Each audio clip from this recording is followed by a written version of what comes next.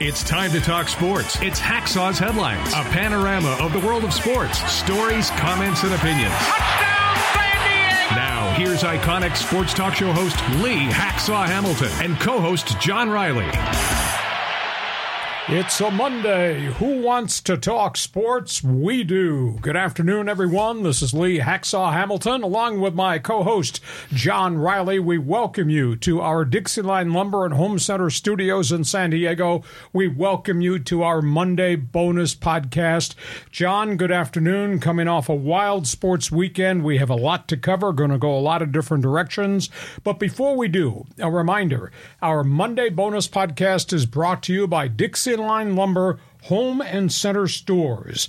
Build it, fix it, you will enjoy it. 9 locations in San Diego County to serve you. Do remember the name, Dixieline Lumber. So what'd you think of the weekend? Because there were storylines lots of different places. Oh, yeah. All kinds of college football and baseball, and the NFL is going to start here soon. I mean, it's Labor Day, Lee, but you're laboring on Labor Day. And a program reminder, if you like the NFL, Thursday, you'll want to make an appointment. Our Thursday NFL preview, a look at every team and every division in the National Football League. Thursday podcast, all NFL. Don't miss it. John, before we launch with topics on the table, explain to everybody how they're going to join us right at the end of the show. What is Fans Forum? How does John Q. Fan express an opinion on our Monday bonus podcast? Yeah, so you can get involved in Fans Forum. I mean, geez, our last podcast, it was lit. There were so many people involved. If you've got a question or comment for Hacksaw on anything in the world of sports, drop it in the live chat on Facebook or YouTube. We'll get you involved in Fans Forum at the conclusion of Hacksaw's Headlines. Be sure to subscribe across all the social media platforms. Like, follow, share, subscribe, and especially on YouTube. That's where we put the most content. And a reminder, give us a thumbs up. Hit that button. Give us 5 stars if you like. We do enjoy doing this with you. John, let's talk baseball. Baseball. So the Padres, are they teasing us again, Lee? What's going on here? Do the Padres have a rally left in them? Padres wipe out the Giants. Padres are 5.5 out of the last wild card spot, but the calendar is running out on them. Is it indeed? Good headline there, John. Too little, too late. They win 3 in a row against the San Francisco Giants. The Giants have really faded.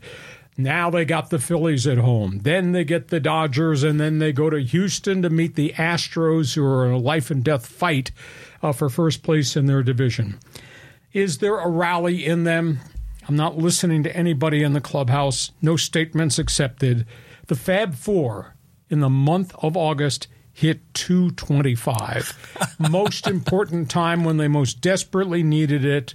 The Fab Four, the 4 highest paid players on the roster, hit 225. Sorry, can't cheer for that. You got Darvish shut down with the elbow situation. There will be a second examination the end of this week. I just don't see how he can come back and pitch, even after he had the cortisone shot. Musgrove is very limited in terms of doing long toss. Suarez suspension is now officially underway, so he's out another week and a half. Boy, I felt bad for Luis Campusano. Took a foul ball off the package yesterday, and he could hardly walk to the dugout. Kid has really played well. He's hitting .321 since he came back from the surgery. He's getting better defensively, so it looks like that is your catcher for the future. But at the end of the day, they're still 20 games behind the first-place Dodgers, so I don't know. You tell me. Is there a rally left? Are you buying into false hope again? Again. I mean, that's just been this tease, this back and forth. But you know what? There's still a chance, you know. So they're 5.5 games back. The teams above them have not been playing well.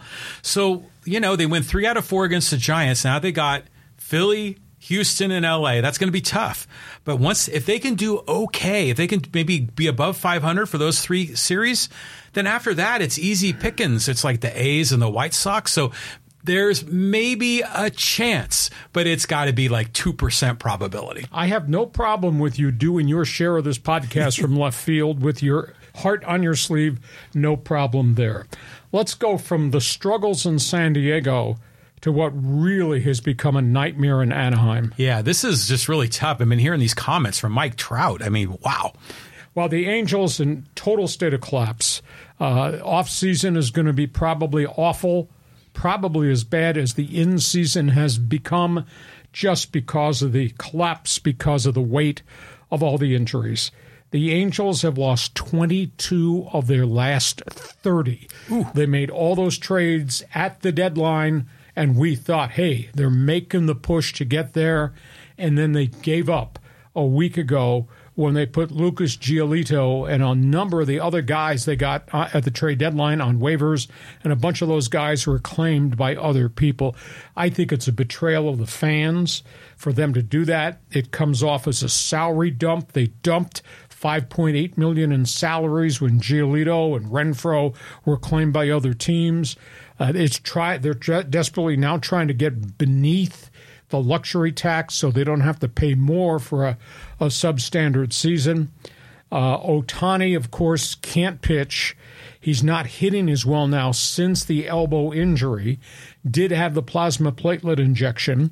No determination yet, and it probably won't make a determination until October 1st as to whether he rehabs after the plasma injection or whether they do brace surgery, which is a different form than Tommy John surgery that might allow him to come back to spring training and pitch. But you got the Ohtani situation, Mike Trout back on the disabled list for the second time. He's missed so many games over the last group of years. There is no Rendon sighting. The third baseman this has turned out to be a disaster of a free agent signing.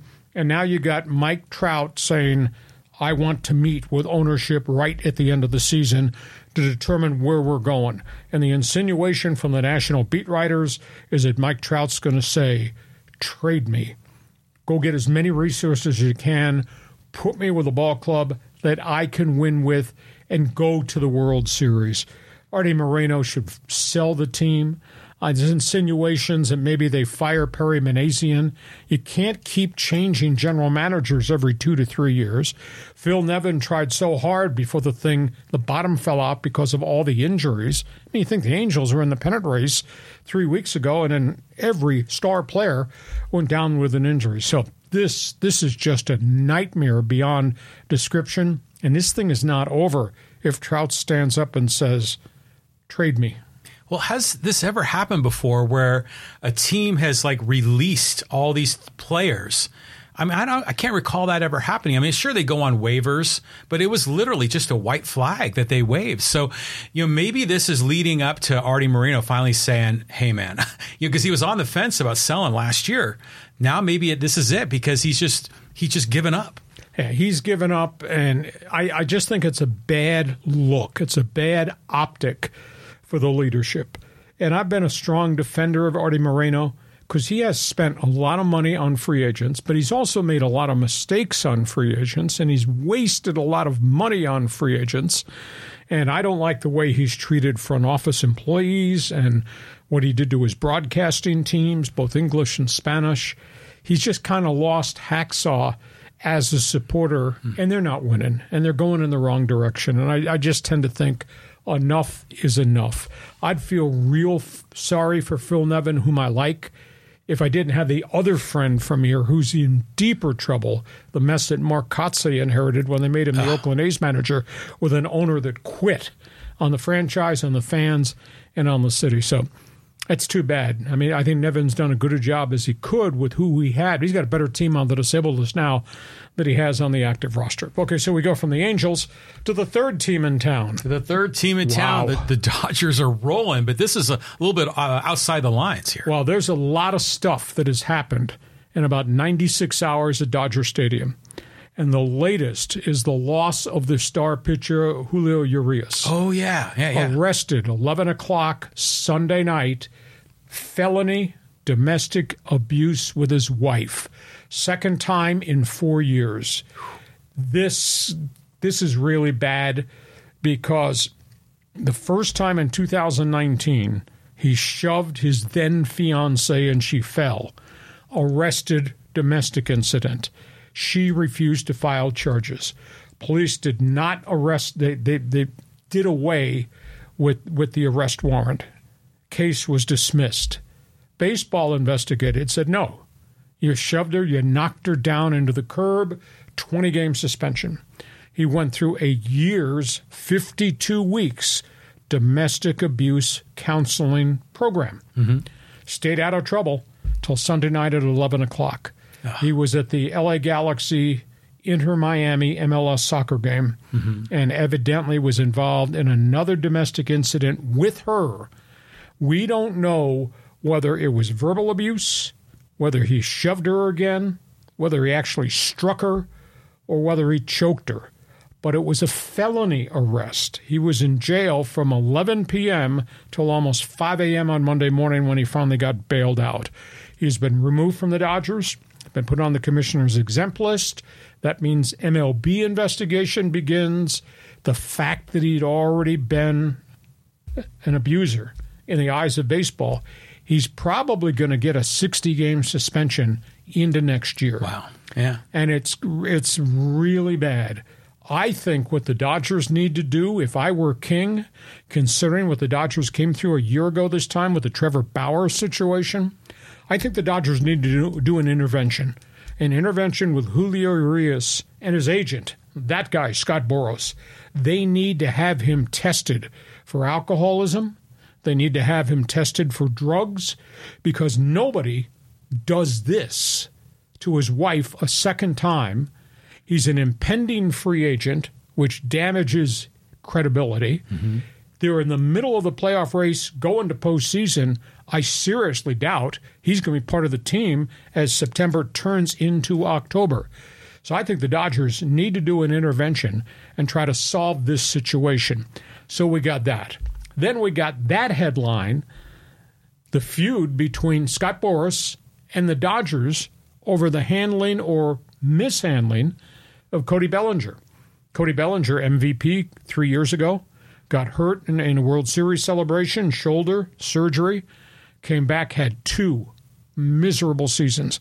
Guy goes from a 300 hitter, hits 195 and 210, loses his power, strikeout victim, just looks so out of sync at home plate. Dodgers had an option for this season. We're not paying you $18 million a year. We never solved why you couldn't play back to where you were. So he goes to the Cubs, friendly confines Wrigley, wind, hitting .319, home runs, playing a Gold Glove center field. It's like he's reinvented himself.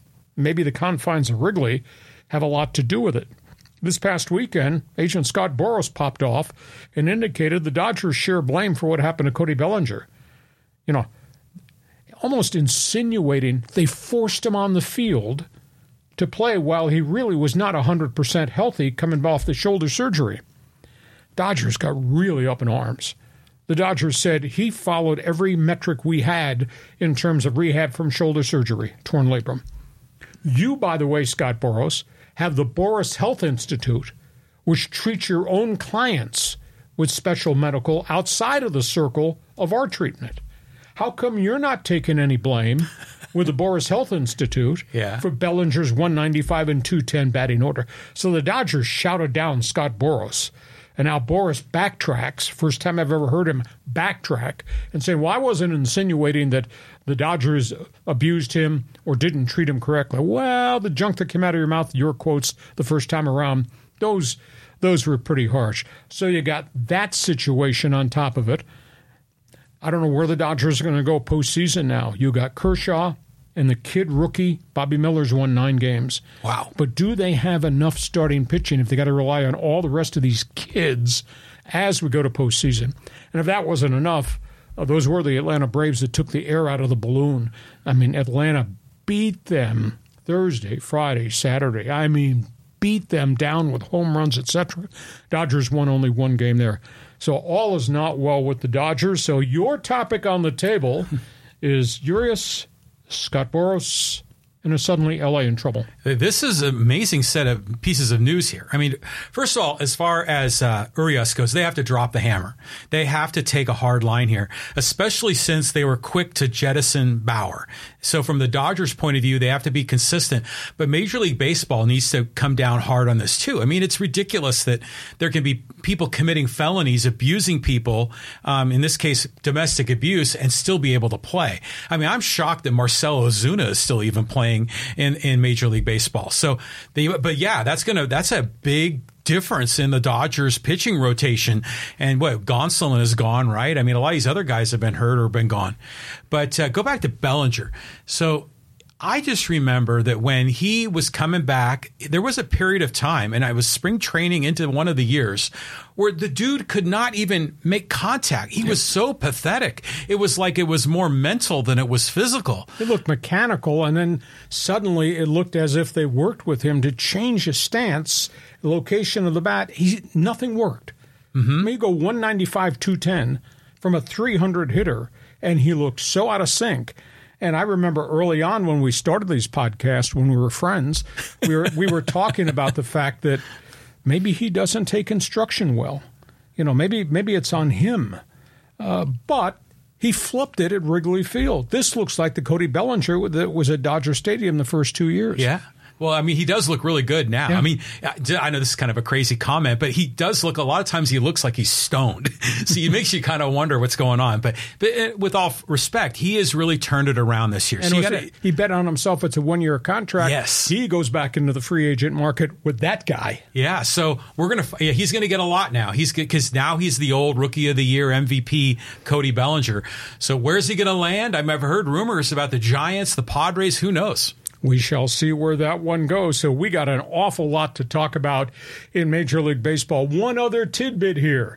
We're just weeks away from the start of the baseball playoffs, and those two guys are sniping at each other again. Yeah, so pitch clock controversy again. This should be good. That is Rob Manfred, the commissioner, who created all the aura of the success of baseball this year with the rule changes. That is Tony Clark, the head of the Baseball Players Association, who wants changes in postseason. Manfred and his executive committee that were creating the rule changes went public, and they decided over the weekend, no changes. Everybody has adjusted to the pitch clock. Everybody seems to like the ban on the shift. The games are shorter. Team batting averages have jumped up. The limited number of throws to first base on pickoffs, that's been reduced. There are more stolen bases, though not as many as they thought there would. It's going to be fascinating.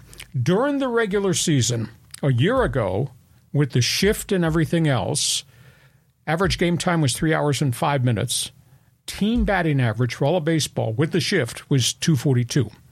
This season, time of games, 2 hours, 39 minutes. Wow. So it's like a 20 plus 5, 25-minute increase or decrease in amount of playing time. Team batting average is up to about 250. So it's 8 points higher than it was a year ago.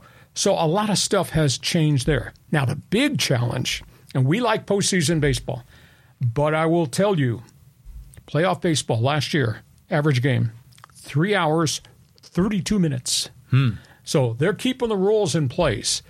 Do we need a 2 hour and 39-minute playoff game? It's the most important time of the season. Do you think they should have flipped back to no pitch clock come playoff time, or has it made the game better and will make the playoff games more exciting too? What do you think? That's interesting. First of all, it's amazing that the batting averages have gone up when they banned the shift, but for the Padres, they went down.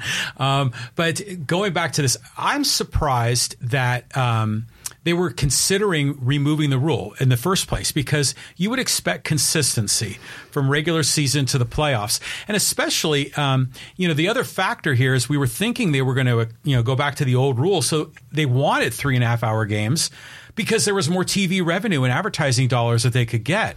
So I like the fact that they're going to keep it the same. I mean, that way we're not monkeying, going back and forth on this. Okay, we go from that. Let's go to college football. John and I had a really good time watching Colorado, TCU, opening weekend college football season. I should preface everything. because on this side of the table, I have ranted and raved about what Deion Sanders did when he flipped the Colorado program. I am a minority of one. I have gotten bashed nonstop on social media. I still think it was unethical to run off 76 players and tell the world, you can't play here, you can't play for me, you were 1-11, you're going to the transfer portal. I still stand that was unethical. But the flip side of that, I could not believe how many quality speed players and the system they ran when they beat TCU. I mean, they had them on their back heels from the second possession of the game on. I mean, it was stunning, the load of skill players and the efficiency, no huddle offense, and what they've done. They brought in a guy by the name of Sean Lewis, who I'm familiar with. He was the head coach at Kent State in Ohio, and he flipped Kent State by using this type of offense. Well, Deion brought him in as the offensive coordinator. You hardly ever see a guy leave a Division I head coaching job to be an assistant coach, but Sean Lewis did. I mean, they were electric to watch. They were running 3 snaps in 65 seconds, no huddle. I was really impressed. And Neon Deion's kid, Shedeur Sanders, that was impressive. 510 yards, 5 touchdowns through the air. He got the ball out of there so quick. He was able to go through his progressions. They just never, ever got to him. And I'll tell you, I have a Heisman Trophy vote. I guess the name Travis Hunter, Colorado, has to now be included for consideration over the course of the season. Kid had 11 catches for 119. He transferred from Jackson State with the coach, with the quarterback. He played 119 snaps. 119 snaps as a cornerback, That's and he amazing. was making plays. And as a wide receiver, Wow. Amazing. They got so many athletes who can run. Now, that being said, once you get video on this new package that Sean Lewis put on the field for Colorado, defenses will do some things to maybe take them out of that. Mm-hmm. And they couldn't run the ball at all, so they're exposing that quarterback a lot. So that will be fascinating to see, because up next they're going to play Nebraska, and then they dive in to the pass-happy Pac-12 conference schedule, which I don't think is going to be easy. End of the game, Deion was defiant. Damn, he was just lecturing everybody. And he said, I have all these receipts from all you guys in the media who said all these things about how I conducted business here in Boulder, and I'm going to cash this in.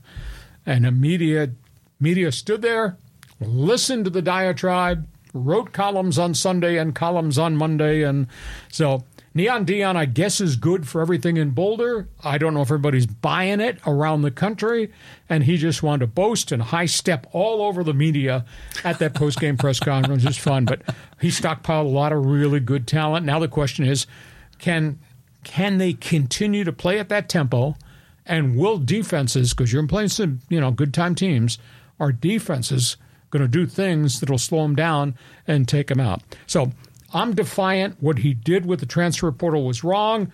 I salute him and his people, because they went and got a lot of skilled talent. So balance me out here. You tell me where I'm right or whether I'm wrong, because I know when we go to Fans Forum, I'm going to take some hits. Go ahead. I loved everything about that game. I mean, from the way Coach Prime led his team to even enjoying a lunch with you at your house. It was great. So, first of all, this is an incredible achievement for what they've done. I mean, they were a 1-win team. They're going up against the national champion runner-up on the road in Fort Worth, and they beat them in the most entertaining game that went back and forth and back and forth. It's heroic when a guy like Coach Prime, one man, can come in and completely transform the culture, the energy, the talent, and the schemes. I mean, it was awesome. And then to see him, like you say, after the post game, cashing those receipts, well, hell yeah, and that's just going to get all of his players fired up, and that's going to want to make other players come to play for him. So this is just fantastic. I mean, this is the great story, and I just hope they keep running the table. But yeah, it's going to get tough for him. Yeah, this will be fun to see. So You got an opinion? Oh, you don't have an opinion. You got an opinion. Go ahead. Join us on Fans Forum. Tell me what you think on Fans Forum about Neon Dion. He's defiant. I'm defiant. Pretty good combination. Let's go from that. Let's go to football here in town, and not so good and even worse. Go ahead. Yeah. Okay. So San Diego State, Idaho State. I was at the game at Snapdragon Stadium. I'll tell you what a great stadium that is, and really love the amenities, the concessions, the sight lines, the video boards. But boy, the product on the field, I was frustrated, but they came away with the win. I don't know how you struggle against a team that was 2-20 over 2 years. I mean, Idaho State, granted, I got to believe that coach, Cody Hawkins, they're going to win games in the Big Sky Conference because somehow, some way, he found a lot of speed that he recruited to a program that had gone 1-10, 1-10. He had kids, and his offense was fast, and they made things happen. They got a little bit overwhelmed by the pass rush, and then the quarterbacks took some sacks, and they turned it over. 3 interceptions along the way. But they scared the bejabbers out of the Aztecs. I mean, stunning thing to me, and I happen to like San Diego State's roster and package and coaches. They needed an onside kick to guarantee they wouldn't lose to a 1AA team from the Big Sky Conference. Yeah. How is that possible? And the defense kept giving up big plays. This is a defense that lives off their pass rush and lives off turnovers, and they kept giving up big plays. How do you give up 380 yards to a 2-20 football team? But they did to Idaho State. I don't know if Jalen Maiden had trouble with a weird defense because he looked like he took a step back. He only threw for 87 yards. Now, granted, they ran him, and he ran for a school record, I don't know, it was 113, whatever it was. Hell, maybe we just go to single-wing football. Hell with a passing game. If you can't protect him and he can't be accurate, just run the single wing. 14 penalties for 136 yards. Yeah. Can you imagine? 136 yards in penalties, only 87 yards passing. I don't think you ever see that in modern-day football. And I think the other thing really bothered me. You like the stadium. I think it's kind of cool. Less than 16,000. Yeah. And they still got 8,000 tickets for this weekend's big game with UCLA. I mean, the community seems just up in arms. We're not paying those prices regardless. I mean, John went to the bookstore, and he wanted to buy a jersey, and he wanted to buy the historical book of 110 years of Aztec football, and he had his dogs in brew, but that was an expensive Saturday night. But anyhow, your thoughts on Aztecs? It was a very frustrating game. And like you say, the defense could never make the stop. And the run game was, well, with the exception of Maiden, was just kind of spotty. And this whole time, you're just like, why is this so hard? And then Jalen Maiden, we've talked about how he is as a quarterback, and he can look shaky and a little bit off, but he'll pull the rabbit out of his hat. And next thing you know, he's running for 2 touchdowns for long scores. Now, the Aztec defense had a lot of interceptions. That was nice to see. But this should have been a blowout. I mean, there was only a 6-point difference at the end, wasn't it? Yeah, it was 1 touchdown, 1 score, and they had onside kick to make sure the Bengals didn't get the ball back. Yeah. It's just really strange. They got to make a huge jump in intensity and consistency because here comes UCLA. Now, the other story, and this is really bad, this is the University of San Diego. This is 1AA football, have had a good program. They have gone through this terrible scandal at USD, John, with a hazing incident. Last week, opening game of the season, no coaches' press conference, no football media day, no press release advancing the game, no roster. They go to Cal Poly. They get beat 27-10. They don't make the coach available after the game. The media has to sort out where are these 7 starters and the 5 backups not suited up and not playing. Obviously, they got disciplined. The lack of transparency at USD in terms of dealing with this crisis, I think, is deplorable because the public has a right to know and a need to know, and the media is the conduit for that information. President of the school, you can't sweep this under the rug. Now, there was hazing. They shut the camp down in preseason for 6 days. They refused to list any names, etc. But you don't promote your product and you don't make your coach available. And by the way, we're doing our job. You have to answer questions about this situation, who and why, and how you dealt with it. And they didn't do any of that. And all USD's people needed to do was go back to opening day last season across the hills at San Diego State. And what happened in the Matt Araiza situation when that coach and that athletic director got up and walked out of the media press conference with 9 TV cameras rolling? It became the lead story everywhere. San Diego State really mishandled the Matt Araiza situation. USD has mishandled this. There's no call for this because you got a whole football season to play. You mean to tell me you're not going to send out any press releases? You mean to tell me you're not going to make the coach or the players available to the media, just doing their job covering the team? Hey, if you want to have close scrimmages for your 12 alums that care about the program, I guess that's okay. But I was really, really bothered by that approach because they got a job to do, and we have a job to do, and the story is not going to go away. Yeah, that's not good. I mean, because it's one thing there's the crime, but sometimes the cover-up is worse than the crime. And here, this is when they have to be as transparent as possible. Sunshine is the best disinfectant. And for them to come clean and say what they're doing. And granted, I'm sure there's still a few moving parts going on in their disciplinary process, but they just need to say that because it doesn't look good for the university at all. So this is a shame to hear. I mean, not only the hazing, but the way the university's handling it. And this is the same university, Catholic school on the Hill, that had a basketball scandal with their all-time leading scorer, shaving points.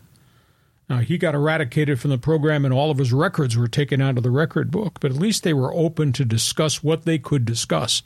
And I understand there are limitations as to what you can say. There are explanations that are due this community and due to those alumni and due to the media and due to the sports fans here. Okay, from that, let's talk about wins in the Pac-12 on the final go-round season of the Pac-12. Yeah, so this is the year of the quarterback. Is it living up to it? Yeah, it really was. Trojans wound up blowing out Nevada. Caleb Williams, Heisman Trophy candidate, second year in a row, throws for 319 and 5 touchdowns, took him out third quarter. Pretty impressive win. Defense continues to be an issue at USC. This is a defense that gave up pass plays of 70 and 77 to Nevada. Balls going down the field. Nevada didn't have the personnel to stay in the game. USC put 45 up on them. UCLA, really slow start. Now, they started Chase Garbers, kind of a journeyman backup, threw a couple of picks. They went to the freshman, and Chip Kelly said they were going to play Dante Moore somewhere during the game. So they let him play, took him out, let him come back and play. He wound up having 4 scoring drives. As an 18-year-old freshman, threw 2 touchdown passes, ran the ball a little bit.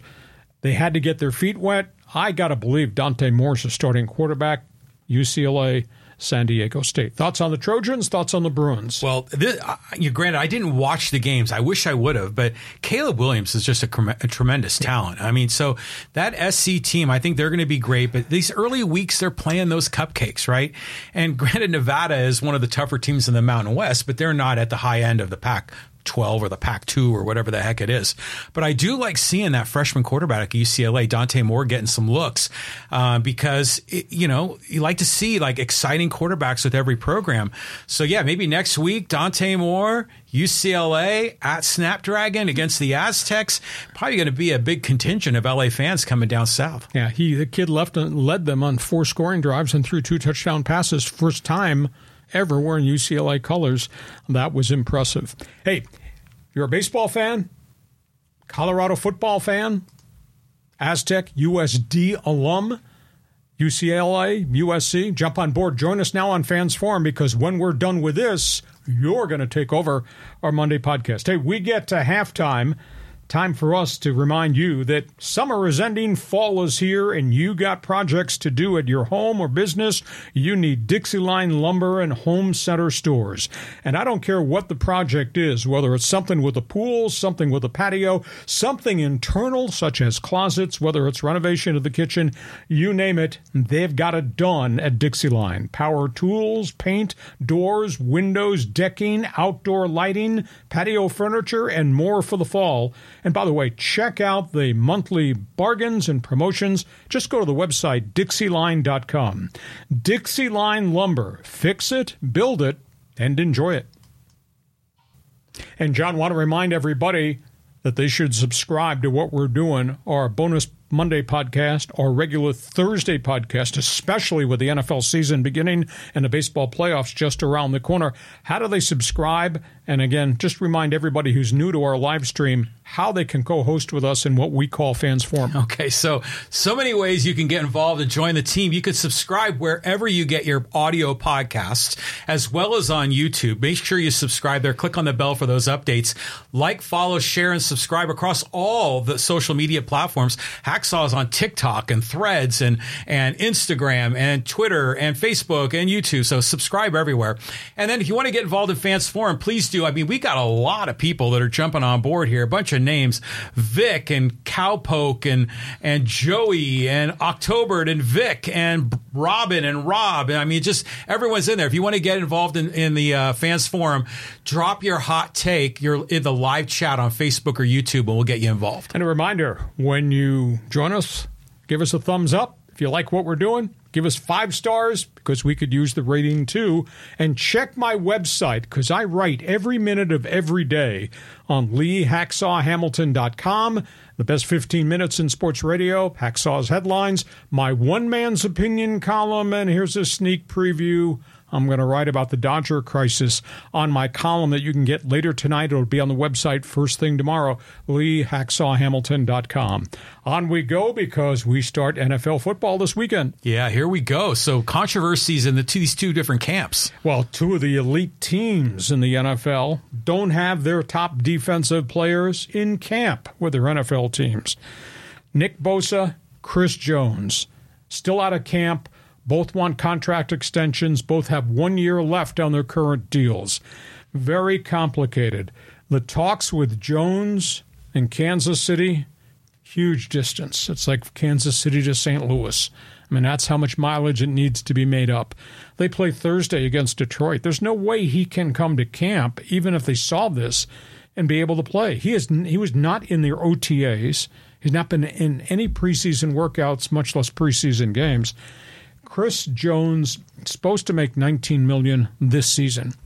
He has been offered $24 million.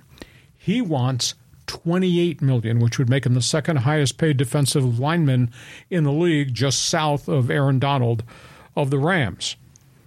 He's already given up $2.2 million in fines because he never came to camp. He had a year left on his deal. If he misses Thursday night, the taxi meter starts running. It's $1.1 million lost game check for every game that he misses. It's a significant amount of money. Nick Bosa is making $17 million. He's got 34 quarterback sacks in the last year and a half in San Francisco.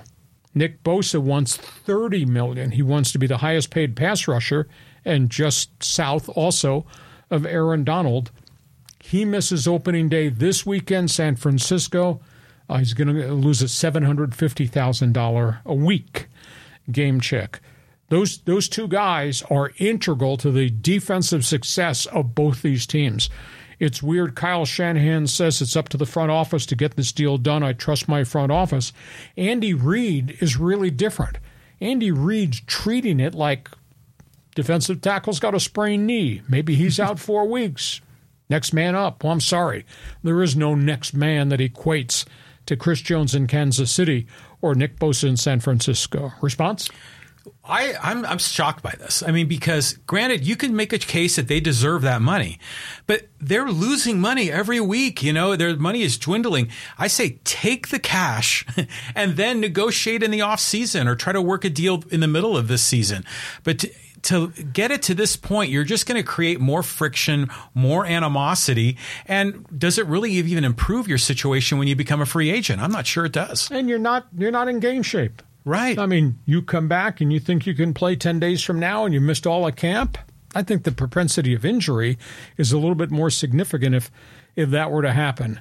I don't know that it should have gotten to this. These teams have had all this offseason to figure a way to get these guys upgraded contracts.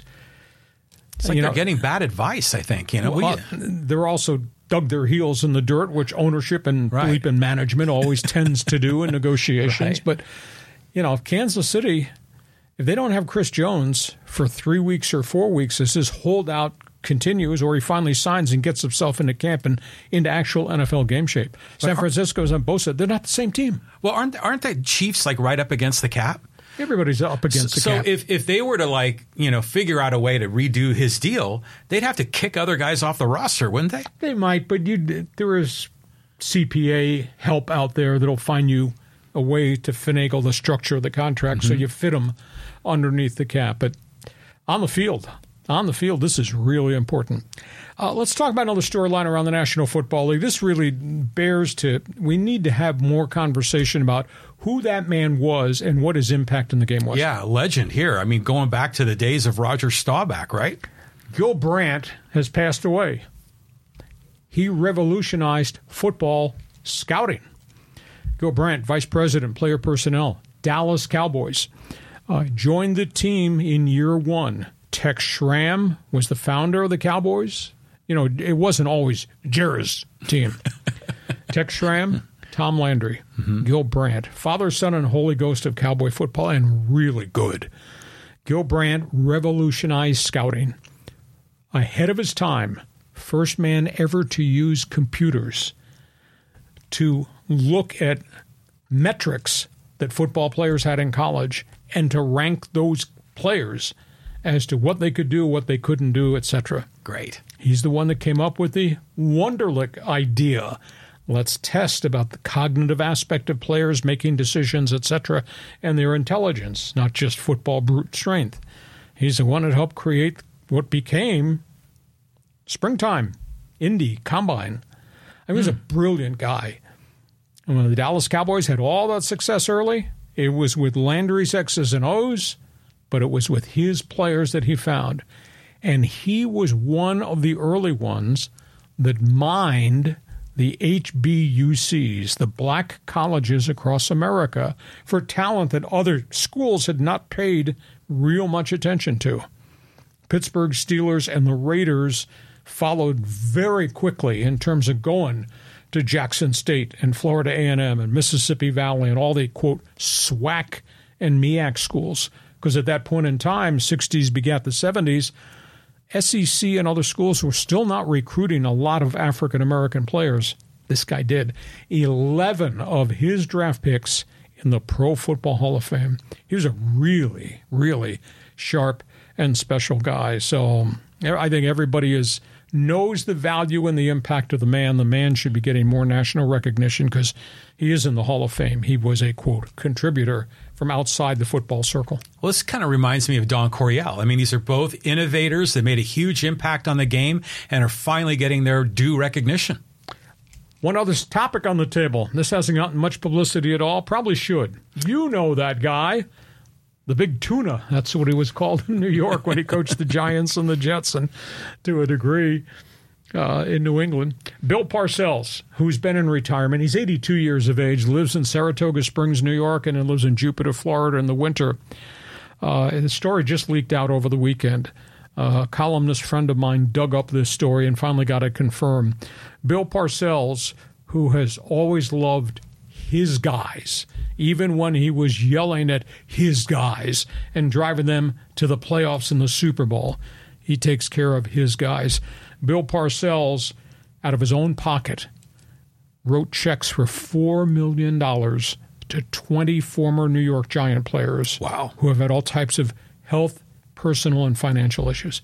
Nobody knew about it. The story kind of leaked out via a former player who thanked Parcells. That's an amazing accomplishment. You know, you have the Players Association, and they're supposed to represent everybody, the Alumni Association.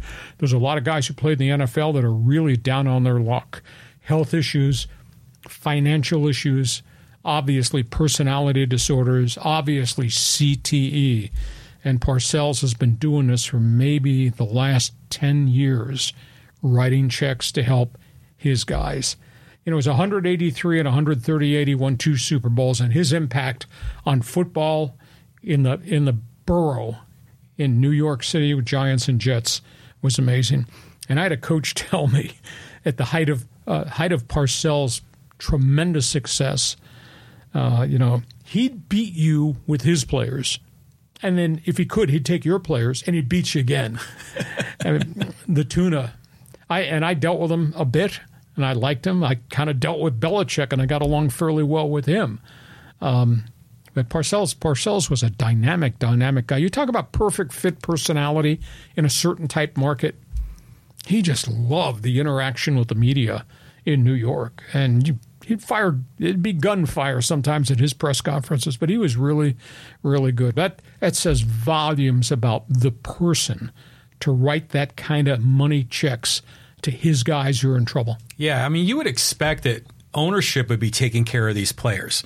But at least Parcells recognizes that he wouldn't be who he is without the contributions that all of his players made to win these multiple Super Bowl championships. So good on him for kind of recognizing, his family, of all of his guys, and taking care of his loved ones. I mean, it's pretty cool. Yeah, I agree with you. Hey, our Monday Bonus podcast is brought to you by Dixie Line Lumber and Home Center Stores. 9 locations in San Diego. Fix it, build it. We guarantee you will enjoy it with Dixie Line Lumber. John, do you think we're going to be here till Tuesday night answering all these questions? I cannot believe how many of your friends are involved in the chat room getting to us from left field. Yeah, here we go. Let's talk about Cowpoke McGee. And he says the recent news for Oregon State, Washington State is that they will stay in the pack alone and enjoy the war chest and possibly steal Mountain West Conference teams. Do you find it short-sighted to do this rather than just working with the Mountain West? Cowpoke, that's a pretty good question. Let me give you a little brief background. The NCAA distributes its money to each conference based on what happens in bowl games and what happens in March Madness. They pay you what's called a unit of money from NCAA revenue, and it's paid over a 5-year continuum window. So if you have your football program goes to the college football playoffs, there's a chunk of NCAA unit money that you will get, and every other team in the conference gets a little piece of that pie. If you go to March Madness and a whole pile of teams go, those basketball units go to each conference member. The big debate right now, and this is going to be lawyers that will have to sort this out. All these guys defecting from the Pac-12, and it's now down to 2. What happens to the remaining money of units that USC and UCLA and everybody else who had earned in the playoffs, the bowl games, and the March Madness? That money is paid out over a 5-year period. Where does that money go? Does that money go into the conference coffers, even though there's only 2 conference teams left? Who has access to that money? Just Washington State and Oregon State, because everybody else is gone? Do the teams that defected, do they get their units even though they're in another conference? This is really complicated. I think, Cowpoke, that's why Washington State, Oregon State have made the public stance. Pac-12 banner, we're going to carry it, even if there's only 2 of us left. They need to wait and see. And I was told it's $55 million that's available in unit money in the Pac-12 bank account. Somebody has to decide, does everybody get to split that, or is that money left behind because of the Trojans and the Bruins and Cal and Stanford and everybody else that defected to the Big 12? We don't have an answer for that. So the Pac-12 might be really rich if they get to keep the money in Oregon State, Washington State. One of the theories out there was that if they won all that money, if they get all the units, they would take some of that money and they'd go to San Diego State and Boise and Fresno and say, we'll pay half of your exit fee to leave the Mountain West. Come join us. It's an idea. I don't know if it's legal because nobody knows yet what happens with the, quote, $55 million in unit money that we think is still out there. That answer your question? Yeah, that's an interesting angle because you can make a claim, of course, that money is earned. USC and UCLA, they earn that money by their performances in the tournament. But it all comes down to the contract, and lawyers get involved, like you said. So we'll find out. Yeah. Anybody got a phone number for lawyer's office in La Jolla? Because they're going to get some phone calls. Okay, better call Saul. Okay, here's one from Dorada. It says, Padres, quit beating a dead horse. Well, I don't listen to what anybody in the clubhouse has to say anymore. I'm just tired of it. We got 4, maybe 5 weeks left in the baseball season. I don't know if there's a rally in them. How can you be a great team when you never had more than a 3-game winning streak? And by the way, you're not playing the dead-in-the-water Giants or beating down Arizona or the Washington Nationals anymore. You got the Phillies. Phillies roll into Petco Park, 179 home runs this season. Jeez. Everybody hits home runs in Philadelphia. Of course, they play in a bandbox. Their team batting average is .259. And that includes Kyle Schwarber's 190 batting average with 39 home runs. Just thinking of it. So you got the Padres with a pitching staff that's kind of been shredded, and you got all these big bats, Philadelphia, and then you got Houston, and then you got the Dodgers. So I'm not beating a dead horse. I just don't think. I can't cheer for them because I think they've let the community down terribly, and there will be people that have to answer questions at the end of the season if this turns out to be a non-playoff season. I think it will. So, are you tired of talking about it? Do you agree with them? Quit beating a dead horse? No, I mean this is a soap opera. It's turned into. I mean, it's beyond what's going on the field. It's everything else. Fire AJ. I mean, everything. So we have to keep covering this. And like I said, there's still a chance that maybe they can pull a rabbit out of their hat and get in the playoffs. Highly unlikely. I mean, geez. But, yeah, they still need to be covered. I mean, with all those superstars, the Fab Four, the Fraud Four, I mean, gosh, can't not talk about them. I think the big baseball storyline now is the Dodgers and no Julio Urias and what happens to Dodger postseason hopes vis-a-vis the Atlanta Braves after the Braves came in here and punched him in the mouth on the weekend. Let's move on. Okay. Well, still talking about the Dodgers. This is from Joey, and he says, pack your bags, Julio. You're done. Well, that's easy to say. And the Dodgers, they're the ones that took the stance on Trevor Bauer. And then the commissioner's office interceded. And, he wound up with a 394-game suspension. Now, part of it was reduced. He lost a chunk of money along the way. The Dodgers made a stand. The issue with Julio, his record, and I was stunned when I went back and dug this up today. His record is 60-25, 3.14 career ERA. That's really good. See, for a smart guy like you, you were a dummy too. I was absolutely amazed. I don't know that you throw that guy out right now. But the Dodgers do have history. They ejected Trevor Bauer. You go way back in the day, they tolerated a lot of crap with Steve Howe and drug abuse and cocaine. Oh, yeah. And then they finally gave up. Mm-hmm. So the Dodgers do have history of taking a stance.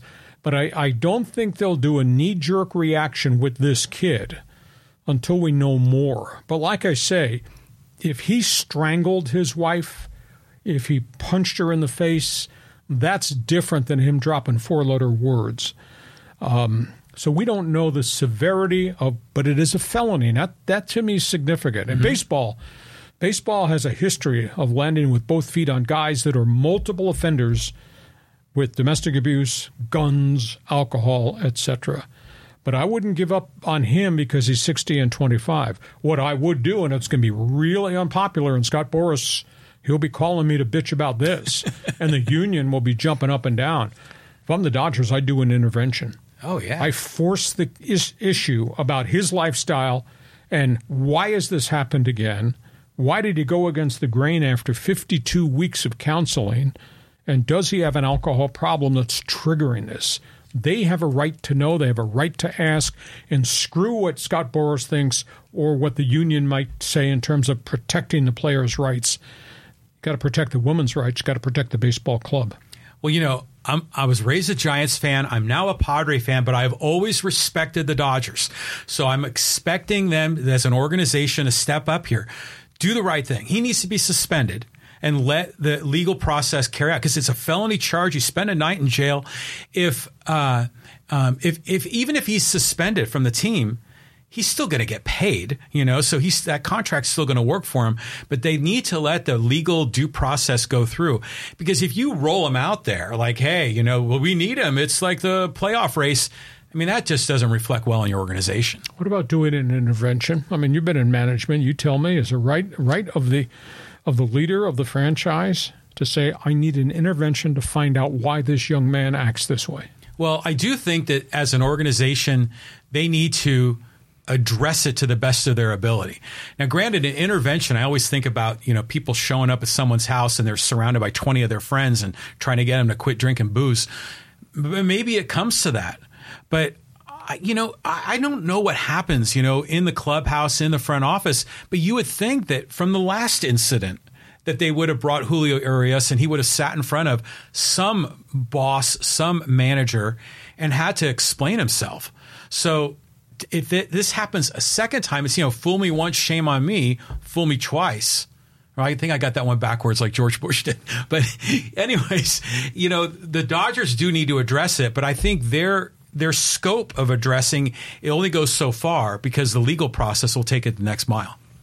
And then the baseball process will take over once the legal process. That too, yes. Okay, we carry on with the conversation. You got something to say on our Monday bonus podcast on Fans Forum. Write it in quick in the chat box. Go ahead, John. Okay, this is another comment here about the Dodgers.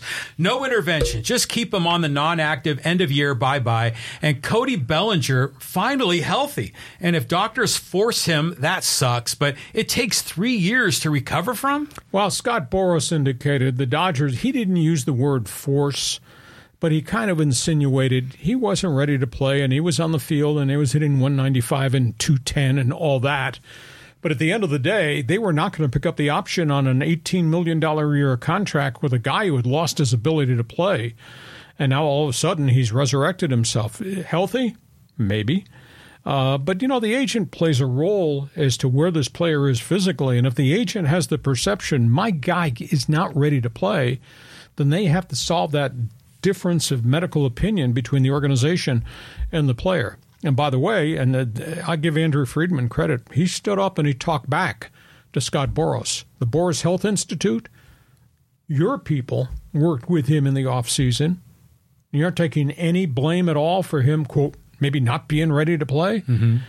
So, and Boras backpedaled on that, which is the first time I've ever seen Scott Boras backpedal on anything. It's history.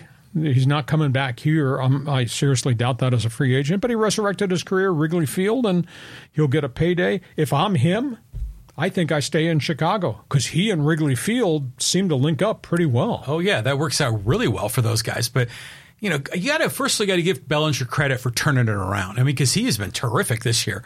But I just remember seeing him, and he was just so inept, just flailing, could barely even make contact there for a while when he was in his recovery. So I don't know. I mean, what are you going to do here? This kind of reminds you a little of that Shohei Ohtani thing where he had his own medical staff that was giving him bad advice, and now Boras has his medical staff. Well, I don't know if it was bad advice for Shohei. It's just the reality that he just physically broke down, and he had already had elbow surgery. So, the fact that the Angels acceded to the request to let his medical people handle him as a multi-position player 7 days a week, that's kind of unique. But he's had great success, and now it's all kind of caught up to him. But those injuries to pitchers, they happen on every major league roster. Big time. Okay, moving on. This is from Rob. He says, question, will UCLA fans outdraw San Diego State fans at Snapdragon this Saturday? Rob, I'll tell you the stunning thing to me, and UCLA fans, there's a big Bruin contingent here. Maybe not as big as the USC Trojan Club, but they seem to have revolted against the ticket prices that San Diego State is charging. San Diego State's ticket prices are different depending on who you're playing. They played Idaho State. Ticket prices were here. They played Ohio U. They were here. UCLA ticket prices are this big because you're paying a whole pile of service charges and everything. I don't know that that's the right way to conduct business, but that's the way they're conducting their business, and that's why San Diego State has had 16,000 empty seats each of the first two home games. And I asked somebody in Los Angeles, you expect a UCLA fan to let it come down? He said, no, the ticket prices are absurd. And that's why there's 8,000 unsold tickets as of this past weekend for UCLA week. So I like a lot of people at San Diego State, but I think this whole marketing package of Snapdragon and how they've conducted their, quote, business of business, I think it's really screwed the thing up. Yeah, it's interesting that there's still 8,000 tickets available for this. I'll bet you at least half of those are sold to UCLA fans, either locally or making the trip down from LA. But you know what? That experience at Snapdragon was so great when I went Saturday night and had a really great time. But you know, I said earlier that the Aztecs are going to solve this attendance problem by just win, baby. And they won again, but boy, was it an uninspiring win against Idaho State. It's not quite enough to turn around the community. Somebody needs to answer this question. You can write me. My email address is on my website. You can write me. How come student body doesn't care? How come in a community of 150,000 alumni, you don't fill that football stadium? For it's a good product. This is not New Mexico Lobo football, UNLV football that hasn't won bleep in decades. This is Aztec football. It's won a lot under Hoke, Rocky Long, and Hoke again. Why am I having to yell at Aztec student body and Aztec alums? Just write me an email why the hell you don't support the team. Go on, John, next question before we really burn this thing up. Okay, well, here's just a quick comment from Robin. The best sports show ever. Thanks, Lee Hacksaw Hamilton. You are right. We are bleeping brilliant. Next question. Next question is, this one's from John. He says, after all the wins by Pac-12 schools this weekend, is anyone asking what could be if they could figure out a way to stay together? Yeah, they can't stay together because it's been a money grab. But as I said last week, when we did our college football preview, Pac-12 conference, year of the quarterback. And that goes from Bo Nixon, Oregon, to the Heisman Trophy winner at USC, to the kid at Utah who carried that team, Cam Rising. I mean, it's a fascinating year of really good quarterbacks in the Pac-12 conference. And then, by the way, you got Neon Dion, no dim light right there with what they're running at Colorado, and they're still a member of the Pac-12 conference. So I think the farewell season might be record-setting. Yeah, this is going to be great. I'm looking forward to this year, but it is weird that everything's dissolving in front of us. And we got UCLA, San Diego State. Who's SC playing next weekend? Stanford. Okay, that'll be interesting. And then Colorado gets Nebraska. So here we go, man. The season's heating up. On we go. We got a lot of college football to cover in the next 10 weeks, but what a start out of the gate. This is from Brian. He says, some people never learn. Preach, Lee. What is he referencing? I think it could be almost any story in the headlines. So I should preach or should I shut up? I'm not quite sure. You need to enunciate this more. Or should I preach to John, or is John going to lecture me? Go ahead. Okay, here's one comment from Vic, and he says, Belly gets the swing in 2023. Looks just like his swing in 2017. It really does take 3 years for a full recovery. Belly bombs. Well, we don't know. I mean, it's torn labrum. And, what part of the shoulder was it, labrum? Does it impact his swing? Did his conference suffer? They tried to change his stroke, where he held the bat, his stride, etc. And at the times that I sat there and I watched him closely, every time I saw him, it was a different approach to swinging. He looked so out of sync, and the end result is 195 and 210 with a loss of power. Now, I don't know whether they changed him at Wrigley Field. I think he looks different to me right now wearing a Cubs uniform in terms of the bat location and the movement and the stride. So maybe they figured something out, or maybe it does take 2.5 years to recover from labrum surgery. There's no answer, but the only answer is 319 batting average with, I think it was 24 home runs out of the weekend. How often does this happen? I mean, first of all, you see people that win Rookie of the Year or MVP, and then eventually they fall off a cliff and they're out of that Major League Baseball. But he reinvented himself, came back. I mean, how often does someone start big, go down to the dumps, and come back big? Well, his dumper was because of the injury, I maintain. Mm-hmm. The question is, how badly was he hurt? Did the scope surgery solve it? How come it took him so long to get back? I don't have answers to that. I'm sure we'll find out, because Scott Boras sends out a book for all of his clients in free agency, and he matches Cody Bellinger's accomplishments over one given year and prior, when he was healthy, to every great player in Major League Baseball. Well, do you give him a long-term contract? Do you trust this? Good question. I would assume so. I would assume a 3-year deal. because I don't think I'd give him 7 years, and I don't want him falling off the face of the earth for me if he's going to Cincinnati or whatever. But the price will not be easy because that is Scott Boras. Yeah, it's Scott Boras. Hey, moving on, we got some social media comments here. We can sneak people in. And let's go here talking about Coach Prime. And this is from that poll you ran on Twitter. And this is from SD79. He says, the NIL made this a business. Students don't matter anymore. They go where they are wanted. It's player free agency. They go where they are paid. And Colorado's got, quote, big cigar boosters in Boulder, and I'm sure their NIL money is pretty significant. I am fascinated, though, by just the numbers of skilled people they got. I mean, they got so much speed. And then you got Sean Lewis, as I talked about, the Kent State head coach who became the coordinator, and what they run at the line of scrimmage and how quick that ball gets out. Now, they didn't run the ball very much or very well. But they spread the ball everywhere. They sprayed it to running backs. They went down the field, and obviously Travis Hunter made some remarkable catches. I'm a little stunned that TCU struggled so badly. But you know what? Texas Christian threw 2 interceptions in the end zone. Hell, TCU could have had 60 points. They missed a field goal, too. Yeah, exactly.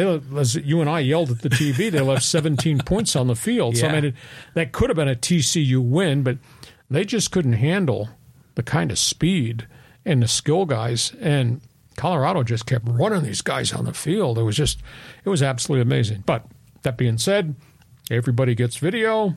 And I'll guarantee you by week 2, week 3, there'll be some different things defensively that will be done. We'll try to slow that whole package down. But out of the gate, as you said, what a hell of a story. And I think it's awesome. I think it's phenomenal what Neon Dion has done. I don't agree with how he treated his players coming in the front door, but this roster, it's really cool. Well, look, think about this. He brought with him, 9 or 10 guys from Jackson State, and one of them was Hunter. And I guess Hunter is almost like part of the Sanders family, you know, so they have this personal relationship off the field as well. Now think about how many players around the nation are paying attention to this. Oh, yeah. And they're saying, I want to play for, Coach Prime, because that dude he's all about winning. He's all about respecting his team and believing in themselves. I love this story, and I just hope it keeps going all season long. And historically, where do you recruit the bulk number of, quote, skill players, wide receivers, running backs, DBs? Florida. Right. Texas. Yep. And where's Prime's background? Sunshine State. Yep. Longhorn State. Yep. It opens a lot of doors. So we'll see where it goes going forward. Okay, move on. Moving on. Here, this is another Padre comment. This is from Padre Fans 619. He says, AJ screwed the pooch at the deadline. He should have traded Snell and Hader and got something in return. Now those two will walk free, and the Padres won't get anything since they are free agents. AJ and the fake 4 need to have a press conference and apologize to the fans. The front office and players sure did fool us at the Fan Fest and the hype, and now players are quitting. I guess he won't be sending a Christmas card to the Padres, huh? The problem I have is they can't trade the contracts that AJ gave out. That's a problem. Second problem, they're over the luxury tax. Third problem, who represents Soto and Hader? Scott Boras. So you got all kinds of issues here going forward. I don't think they're going to blow it up because they can't blow it up. The longer this goes, I tend to doubt that AJ's job's in jeopardy. That being said, if he is the man in the executive's chair next year, they better be bleeping playing in October and maybe be in the World Series, because then I think the patience of the fans is going to wear down, and will the patience of the owner wear down? So I think Preller's got 1 year to find the right mix of support people to the Fab Four. And I don't know how much more Peter Seidler can write checks because of where they are already over the second tier of the luxury tax, which takes away international signing bonus money and depletes where you draft in the amateur draft. So they got some decisions to make because the support crew wasn't real good. And the Fab Four, statistically, and add Cronenworth to that conversation, all had substandard statistical seasons compared to what their career numbers were. But the cash register is still ringing. Will it ring next year, though? But there's a waiting list for the season ticket list. So that doesn't mean you answer the phone if they call you this off season after what you saw this season. Yeah, so definitely some are going to abandon. I'm with you, but I still think there's going to be enthusiasm around this because it's the only team in San Diego, right? Well, you've made a big point about that before. But I know that Preller has got a plan. You could probably figure he's got a big whiteboard in his office looking at 2024, 25, 26 starting lineups. If I'm in his position, I think you keep Snell. I mean, he's just been terrific this year, and maybe he's figured it out. And he seems to really like it here in San Diego. He's always on TV. But who represents him? Boris. So that's that guy again. So, but I think AJ and Seidler already have a relationship with Boris because how many other Boris clients are on the roster? John, you could argue with me, but I'm a talk show host. Doesn't matter how loud you yell. I'm a talk show host with opinions. How about a couple more here before we put a lid on our Monday bonus podcast? Okay, this is about the year of the quarterback. This is from Dan F3, and he says, love the content on your page, but you are really missed out on mentioning Cam Rising at Utah. I just did. Yeah, well, you just did. Yeah, back-to-back Pac-12 championships and Rose Bowl appearances. Dude is a winner and toughest quarterback in college football. You know, and he's proven it. One of the other interesting guys who had a really good first weekend, although he's going against San Jose State, was Oregon State starting quarterback, DJ Uliega. He was involved with 5 touchdowns, threw the ball, ran the ball. He was a part-time starter for 2+ years at Clemson, and they kind of fell off the map in the ACC. But he wanted to go to Oregon State to play for Jonathan Smith, and first game out of the box, again, it was against San Jose State. He put up 45 points. So we'll just see what Oregon State's quarterback looks like. Washington State's got an NAIA transfer quarterback from that football power incarnate word of Texas, Cam Ward, and he threw for a ton in Washington State's opening night win. Like I say, this is really the year of the quarterback. And I did mention Jaden Delores, second-year starter at Arizona. Arizona State's got a raw freshman from the University of Florida that's their starter. I don't know how he'll hold up when it's real people against real people. So I just think this will be a farewell swan song in the Pac-12 conference, but I think it's the year of the quarterback in the league. Yeah, and then Michael Penix, up at Washington, and what they did. 450-5. Yeah, and they smoked Boise. I mean, were you surprised by that game? I just didn't think Boise had the manpower to hold up to 4 quarters of football against the Huskies, and the Dogs really did them in. And Michael Penix is Michael Penix. I mean, he is just perfectly gifted for what Kalen DeBoer is running up there offensively in Seattle. Like I said, virtually everybody in the conference has got a thrower, Bo Nix, Oregon included. Yeah. And now suddenly you got the Colorado Buffaloes and all the speed and firepower, and they've thrown their helmet into the ring against everybody. So I think it's really going to be a good season. Hey, listen, we hope you've enjoyed our Monday bonus podcast. We are here Mondays. We are here Thursdays. We want you to subscribe. We want you to tell your friends what we're doing on our podcast. Check my website. That's the address right up top. No excuse. If I write it and I fill all those columns, I want you to read it. Our Monday bonus podcast brought to you by Dixieline Lumber and Home Center Stores. Fix it. Build it. You will enjoy it this fall. Our thanks to Dixieline. John, have yourself a great week. We'll talk to you again come Thursday. All right, Labor Day weekend. It's going to be, we're turning the page, but a lot of good stuff coming forward. And you have yourself a great holiday weekend. Thanks for joining us on Hacksaw's Headlines. Join us again for Hacksaw's Headlines on YouTube, Facebook, and Twitter. And find the audio version on your favorite podcast app. Touchdown, San Diego! For more content, go to LeeHacksawHamilton.com.